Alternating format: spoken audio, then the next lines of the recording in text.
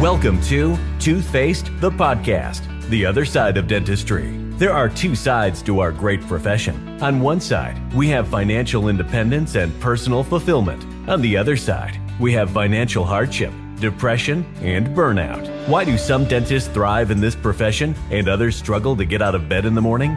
That is exactly what we are trying to find out. We don't claim to have all the answers, but we talk to some really smart people that can give you some insights on how to thrive in dentistry and life. Thank you for listening. And now for our hosts, Dr. Jessica Gall and Dr. Vincent Buscemi. What's up, freak dentist? No, I'm dead. I never know how to start the podcast. So I say, what's up, dentist? Or what's up, Toothpaste Nation? There's no good way. Welcome to Toothpaste, the podcast, the best podcast you listen to. Today's podcast is brought to you by Buscemi Family Dentistry. If you like a dentist who doesn't take your insurance, who forces you to use a rubber dam, who will not use nitrous gas to relax you, and who works in Bloomfield Hills, Buscemi Family Dentistry is your dental office. We have no sponsors. Our other sponsor is Jessica Gall's company, Total Practice Transitions. She's a really good broker. So if you're selling your dental practice or buying a dental practice, reach out to her. Today's another solo cast. I'm really enjoying doing these solo podcasts. People reach out after and they say, Vince, they're so dumb. Stop doing it. Go back to being a dentist. You're an idiot. It gives me motivation to keep going. It's 6:58 on a Friday morning. I don't work Fridays. And if you're a dentist, you probably feel the same way. It's very relaxing to be in your office with no patients, no staff. You can actually get a few things done. Yesterday, my daughter turned 6. Well, my oldest of 4 turned 6. And today we're going to a place called Urban Air, which is a big trampoline park. So I want to record this podcast and get home before everyone wakes up, so we can all have breakfast together and then go to Urban Air, and I can either break my neck or break my back and have to retire from dentistry and get my disability. I hope every dentist out there, and this is financial advice from my financial advisor, is maxing out your disability and you have enough in your savings account to ride you until disability kicks in. So I think it takes 3 to 6 months for your disability policy to prove you're not lying. So the fake neck brace you have in your closet, unfortunately, is not going to work. Okay, let's talk about risk today, what it means to take a risk, how to mitigate risk, and how to actually evaluate what is risky. All these solo podcasts come from experience in my life and the stupid and terrible mistakes I've made in the past. I've made decisions that I did not think were risky, like getting into a partnership, and I'll get more into that later. And it ended up being really risky. So let's dive into that. But first, I want to explain why I'm talking about this. I just took a sip of coffee there if you're on Spotify. Last weekend, I flew down to Hotlanta. I don't know if people are still calling it Hotlanta. And I did a blueprint day with the Scheduling Institute. If you don't know them, they're a consulting agency. They're not cheap. And I don't say they're pushy on sales, but they really pull all the stops out to get you to sign up. And like a chump, I signed up for 1 full year of consulting, which is probably the equivalent of 1 year salary of a hygienist. And I just had a hygienist quit for a big chain dental company. They offered her a sign-on bonus, a couple more dollars an hour, and she quit. So basically, whatever her salary was for the year, I just took that and bought a year of consulting. And although I have nothing negative to say about this hygienist, and she's wonderful, and I wish her the best, I do think that the money spent on the consultant will probably get a better ROI than the hygienist. And only because I'm not busy enough for 2 hygienists. I'm really only busy enough for 1.3 hygienists. So it's going to work out. Okay. So I went down to Hotlanta and did the consulting interview blueprint day. and they make every dentist take a personality test. And I took a personality test. The name of the test is called the Colby A. Now, you have to take all these tests with a grain of salt, because who's the stupid psychologist that created the test and how valid is it towards success? But they evaluate 4 areas of your life, and they call it fact-finding, follow-through, risk, and I forgot the last one. It doesn't matter. But they evaluate your ability or your tolerance of risk. And on a scale of 1 to 7, 1 being you can't tolerate any risk, you don't like any uncertainty and risk in your life, and 7 being you're basically Evel Knievel. I can't believe I'm like old enough that Evel Knievel's a reference now.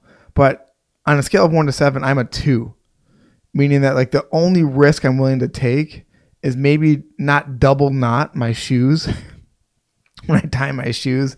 That's it. I don't like uncertainty. I don't like risk, and it causes me to have anxiety when I take risk. And when I was talking to the consultant about this, she was mentioning that most dentists share this profile.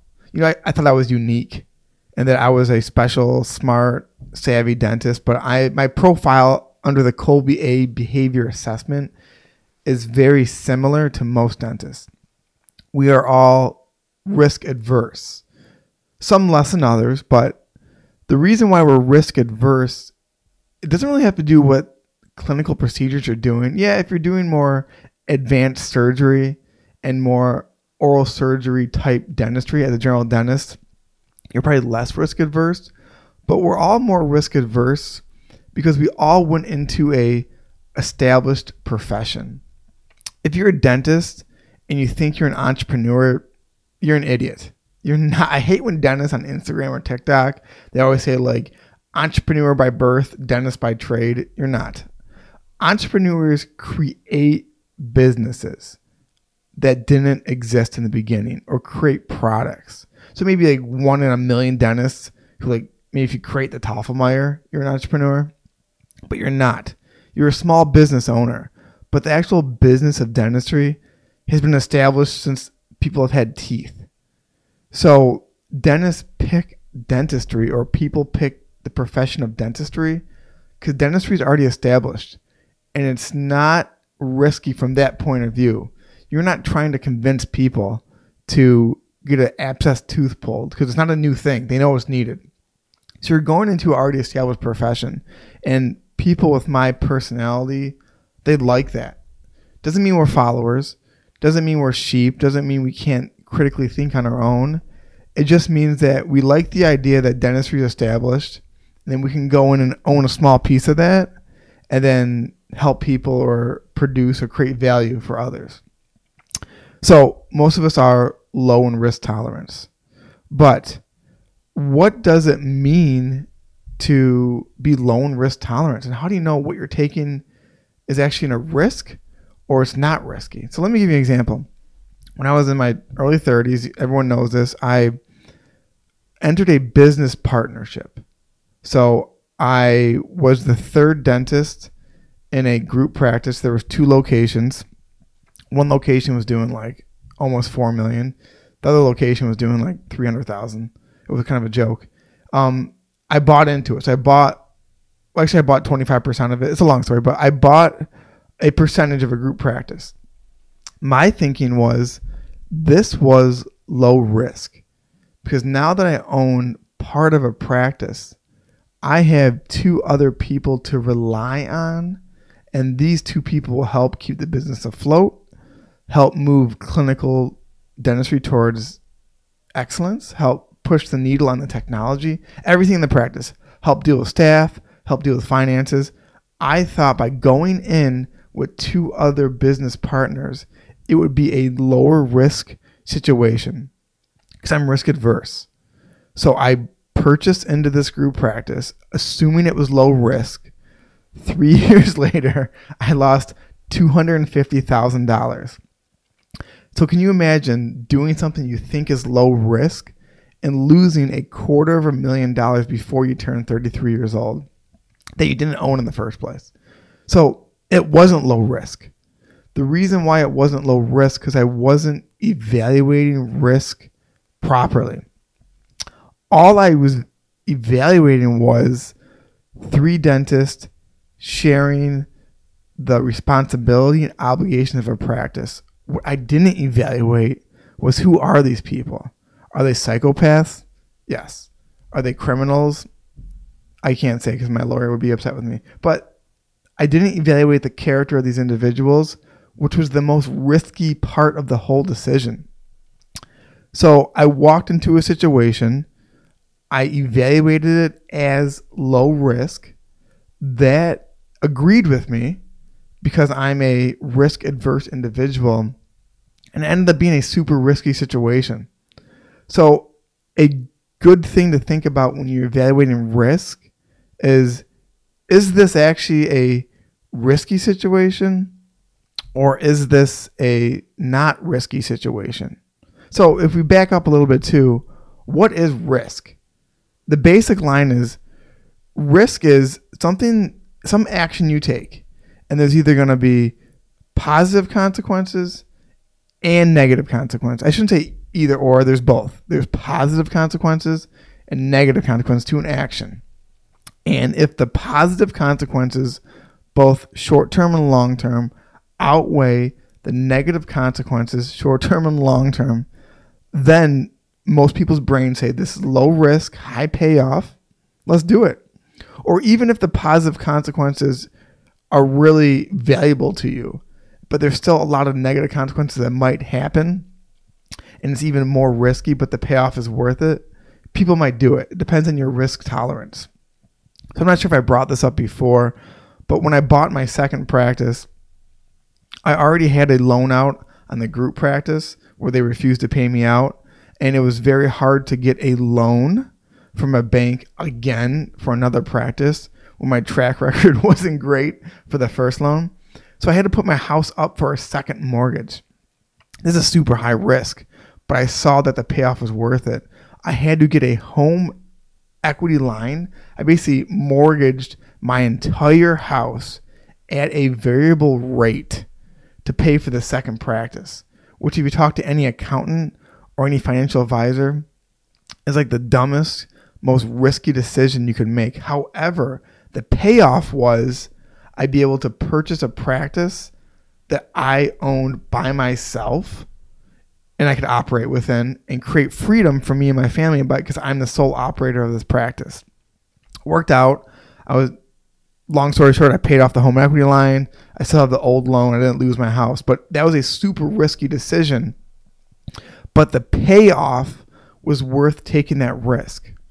So when you're trying to make these decisions, you have to ask yourself, what can you lose by making this decision, but what can you gain? And the best way to evaluate risk is you have to create, and actually one of our guests, Mark Shalal, who was on this podcast a couple months ago, gave us his top 3 at the end of the podcast. And he gave us this piece of advice where you have to create what's called a hierarchy of values in your life. What's the most valuable thing in your life? And write down 5 things. And those 5 things are what you should spend your life pursuing. And there's always going to be risk associated with those items or pursuing those items. But it's not risky to pursue those values because losing out on those values is more risky than not pursuing them. So to evaluate risk, you have to ask yourself, what are you losing by not pursuing that value or what you want? Or what could happen? What could you lose by failing to get that? So if you look at my hierarchy of values, number 1, family. The most risky thing in my life would be not to live a life where I'm providing and protecting my family. So let's say I come home from work and instead of going home, I go to the bar.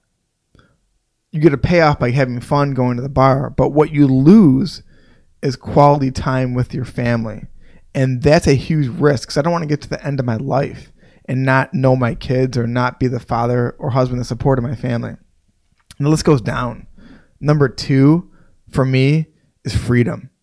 And that's kind of an abstract concept, but anything that increases freedom in my life is worth the risk. So like buying this practice and being on my own was worth the risk.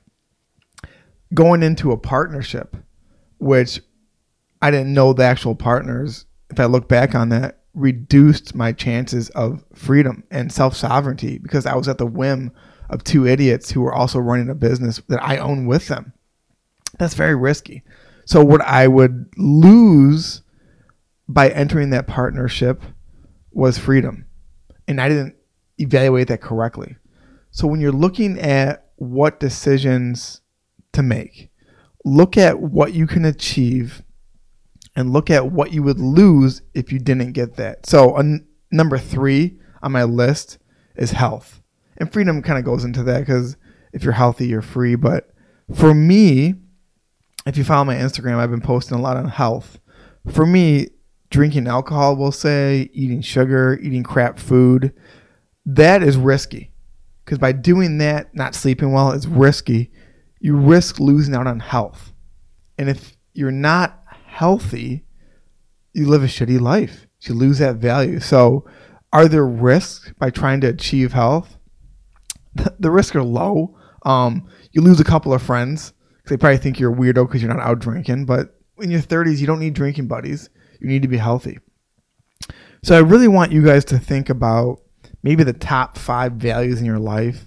If I can rattle mine off, it's going to be my family's number 1, freedom's number 2, my character's 3, health is 4, money's 5, and they fluctuate. Family's always at the top. There's nothing that would supersede family, but I would be living a risky life if I didn't pursue those values. So any risk that I incur by trying to grab those values or achieve those values is lower than the risk I would incur by not achieving those values. Another way to say this is any negative consequences I would have to endure by protecting my family, by trying to be healthy, by trying to be free are still lower than the negative consequences of not doing that. And if you look at some of the psychological research on regret at the end of your life, people regret more not doing things than doing things. So this all lines up. So I'm super smart and all the psychological research does coincide with my thinking. But on a serious note, look at what you're risking in life. Are you an associate and you want to be an owner of a practice, but you think it's riskier to own a practice? Look at your values. Is it riskier to own a practice or is it riskier to be an associate? And that is individualistic to what you're trying to achieve. For me, it would be riskier to be an associate because I don't have the freedom to run the business than if I was the sole owner. Yeah, there's more responsibility. But if I'm an associate and the dental practice starts to go under or starts to go bankrupt, there's nothing I can do about that. If I'm the owner of a practice and the business starts to go under or go bankrupt, I'm 100% responsible for bringing that back up to being profitable. And I'm more comfortable doing that than having my future controlled by somebody else. So I really appreciate you guys listening to this podcast. I've never gone this long on a solo podcast before without notes. I hope I wasn't rambling. I'm really passionate about philosophical ethics, or if you say that like in regular terms, it's like how to live your best life. I've always, as a kid, been obsessed about it, and as an adult, I'm still obsessed about it. And the more I do these solo podcasts, the more I think about what are ways that all of us can live our best life. Remember, I'm just some guy who lives in Michigan that's giving you advice, so please take it with a grain of salt. In a year, I may change this advice, but right now, this is how I'm living. And I know there's some people out there that this is helping them. So I always give my phone number out at the end. People do call me. It's 586-335-6833. 888-888-3333. Please call me. I love doing this podcast. I love you guys reaching out to me. Please help me promote this podcast. Subscribe to me on YouTube. Follow me on Spotify. Follow my Instagram. Just do that and keep doing what you're doing. All right, guys. I really appreciate you, and I'll talk to you guys soon. Bye. Well, there you have it. Another great episode of Toothfaced, the podcast, the other side of dentistry. Please follow us wherever you listen to podcasts and subscribe to our YouTube channel for more content. And if you'd like to be a guest on the podcast, please reach out to us on Instagram at toothfacedpodcast or email us at toothfacedpodcast@gmail.com.